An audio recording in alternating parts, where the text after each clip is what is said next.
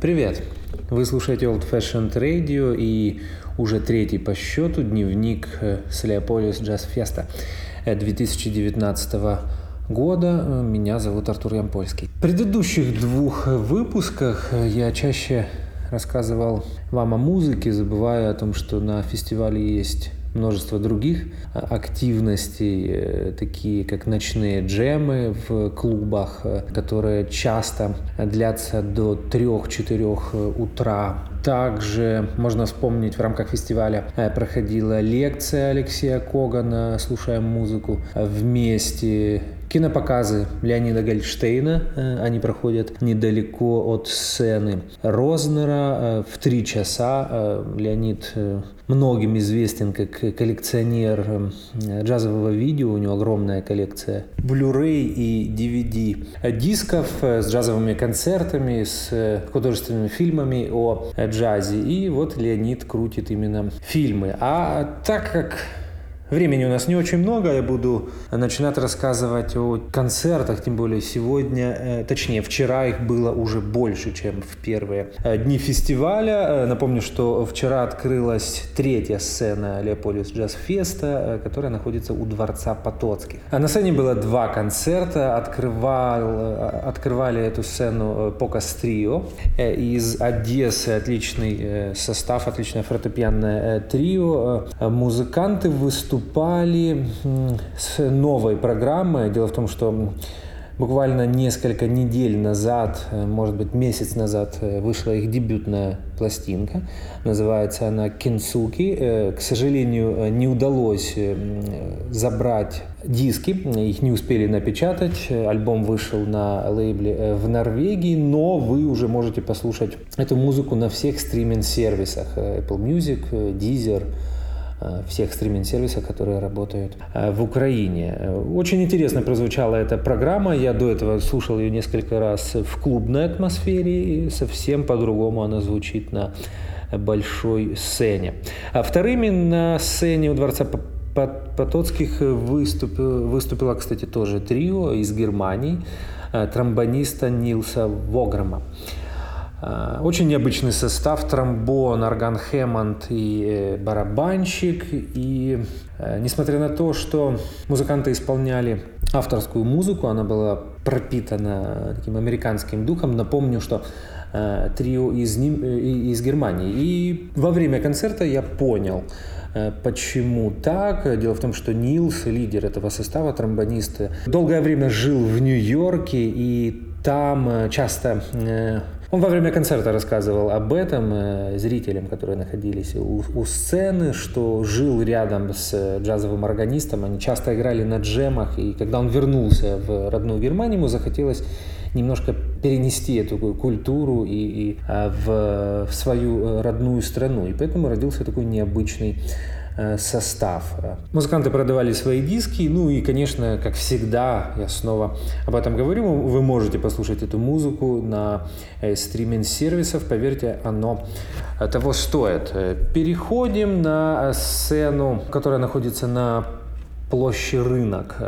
Там также выступили 2 коллектива. Теперь уже точно у меня не получается попасть на площадь Рынок. Снова слышал об этих концертах по отзывам знакомых и друзей и по некоторым мини-рецензиям в интернете. В начале выступал квартет из Израиля саксофониста Амита Фридмана. Я надеюсь, я правильно произношу его имя. Этот концерт состоялся при поддержке посольства Израиля в Украине. Амит Фридман, как и многие музыканты из Израиля, совмещает музыку, пропитанную традициями его родной страны, и современным джазом. Во втором отделении на сцене на площади Рынок выступил украинский состав, очень необычный. Поклонники джазовой музыки, которые уже давно посещают Leopolis Jazz Festival, напомню, что это 9-й фестиваль, знают, что здесь уже несколько раз были такие смешанные фьюжн-проекты, и вот это именно тот случай, потому что на сцене был «Танок на Майдане Конго» и хит-сайт, биг-бенд Дениса Аду и программа «Джаз Делюкс».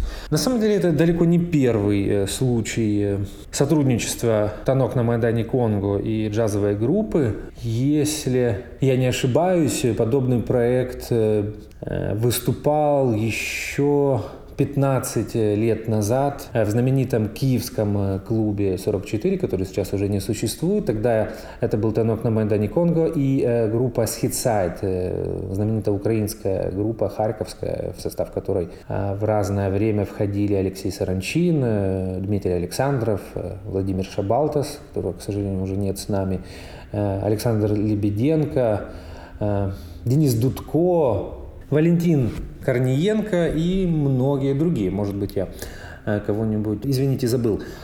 Илья Яресько, точно. Вот такой интересный синтез поп-музыки, хип-хопа и современного джаза. В этот раз это был биг-бенд Дениса Аду. Но и переходим плавно к основной сцене.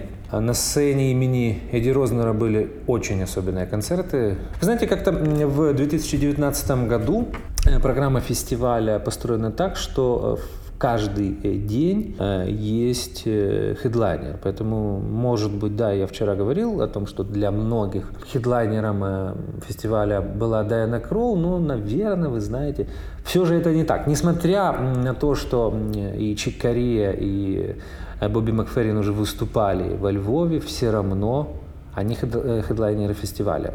Кто был хедлайнером вчерашнего дня, сказать практически невозможно, потому что первый концерт пока на данный момент, мне кажется, был в музыкальном смысле самым сильным на этом фестивале. Выступал квинтет знаменитого американского пианиста Кенни Баррона, и он получил в этом году премию, джазовую премию, которую фестиваль вручает уже традиционно каждый год. И для меня этот концерт был абсолютно новым впечатлением, потому что мне еще не удалось послушать последнюю пластинку Кенни Баррона, которая издана в 2019 году и записана практически тем же составом, который выступал вчера во Львове. Состав был потрясающий. Хотелось бы обратить внимание на саксофониста Маркуса Стрикленда, который несколько раз выступал в Украине, и на барабанщика Джонатана Блейка. Барабанщика я слышал впервые, хотя знаю много историй, хороших историй о нем. Мне о нем рассказывали друзья, которые с ним играли и слушали его живьем, и, наверное, это открытие фестиваля. Может быть, я уже когда-то говорил, я в прошлом был барабанщиком, поэтому так получается, иногда акцентирую на этом внимание. На контрабасе играл Киоши Китагава, на трубе Райли Махеркар. Я надеюсь, я правильно произнес эту фамилию.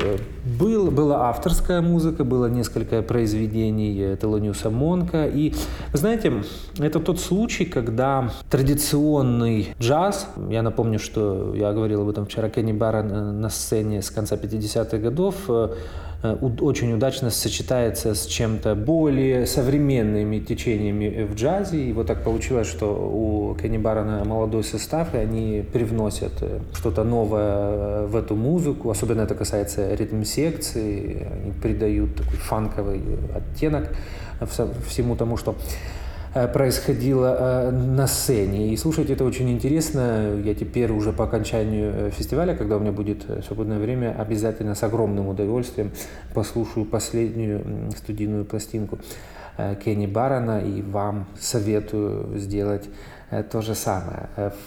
Закрывал вчерашний день, напомню, что это было 28 июня, вчерашний день Леополис Джаз Феста 2019 года. Наверное, самый большой состав, который был за все годы фестиваля. Бобби Макферрин, Gimme Five с программой Circle Songs. Это третий приезд Бобби Макферрина в Украину. Первый сольный концерт он дал, если мне не изменяет память, 10 лет назад в Киеве, в Октябрьском дворце. Снова приятно сказать о том, что я также имел отношение к организации этого концерта. Второй концерт был на тогда еще Альфа Джаз фестивале, когда Бобби Макферрин выступал с группой и на тот момент программой из его последней студийной пластинки «Spirit You All». А в этот раз это был огромный хор. Бобби Макферрин привез 4 вокалистов. Хор был набран из украинских вокалистов. Там были очень разные певцы, которые исполняют духовную музыку, поп, джаз. Там была Джамала, там было множество киевских отличных джазовых вокалисток, таких как Ольга Чернышова, Лиза Байрак, львовская вокалистка Уляна Голиней, поп-певец Лаут, Кристина и Лаура Марти. На самом деле я, наверное, не смогу всех вспомнить.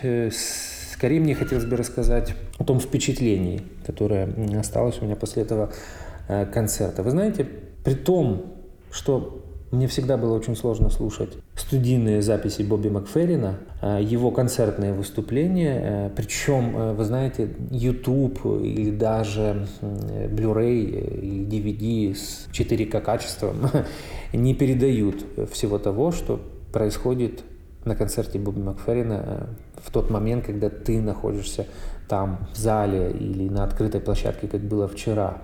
И я помню, что в 2009 году первый концерт Бобби Макферрина запомнился мне.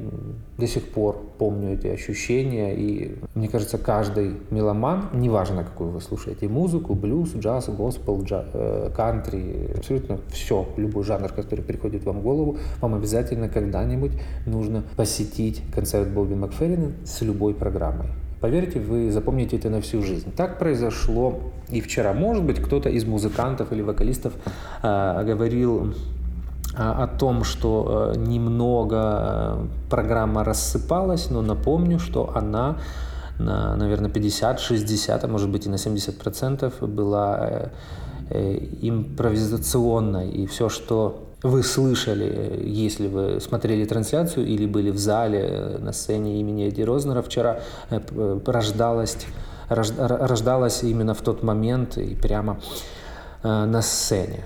Я не буду скрывать, мне концерт понравился, хотя, конечно, я тоже слышал, может быть, какие-нибудь моменты, когда хор не всегда понимал, что происходит на сцене, но, мне кажется, было очень сложно исполнять подобную музыку. Тем не менее, было несколько абсолютно волшебных моментов, когда я просто стоял с открытым ртом. Субъективное мнение.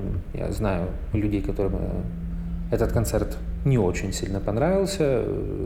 Этим людям я доверяю, но тем не менее музыка – это такая субстанция, которая может кому-то нравиться, кому-то не нравится. В любом случае, я повторюсь хотя бы один раз. Лучше, конечно, много раз.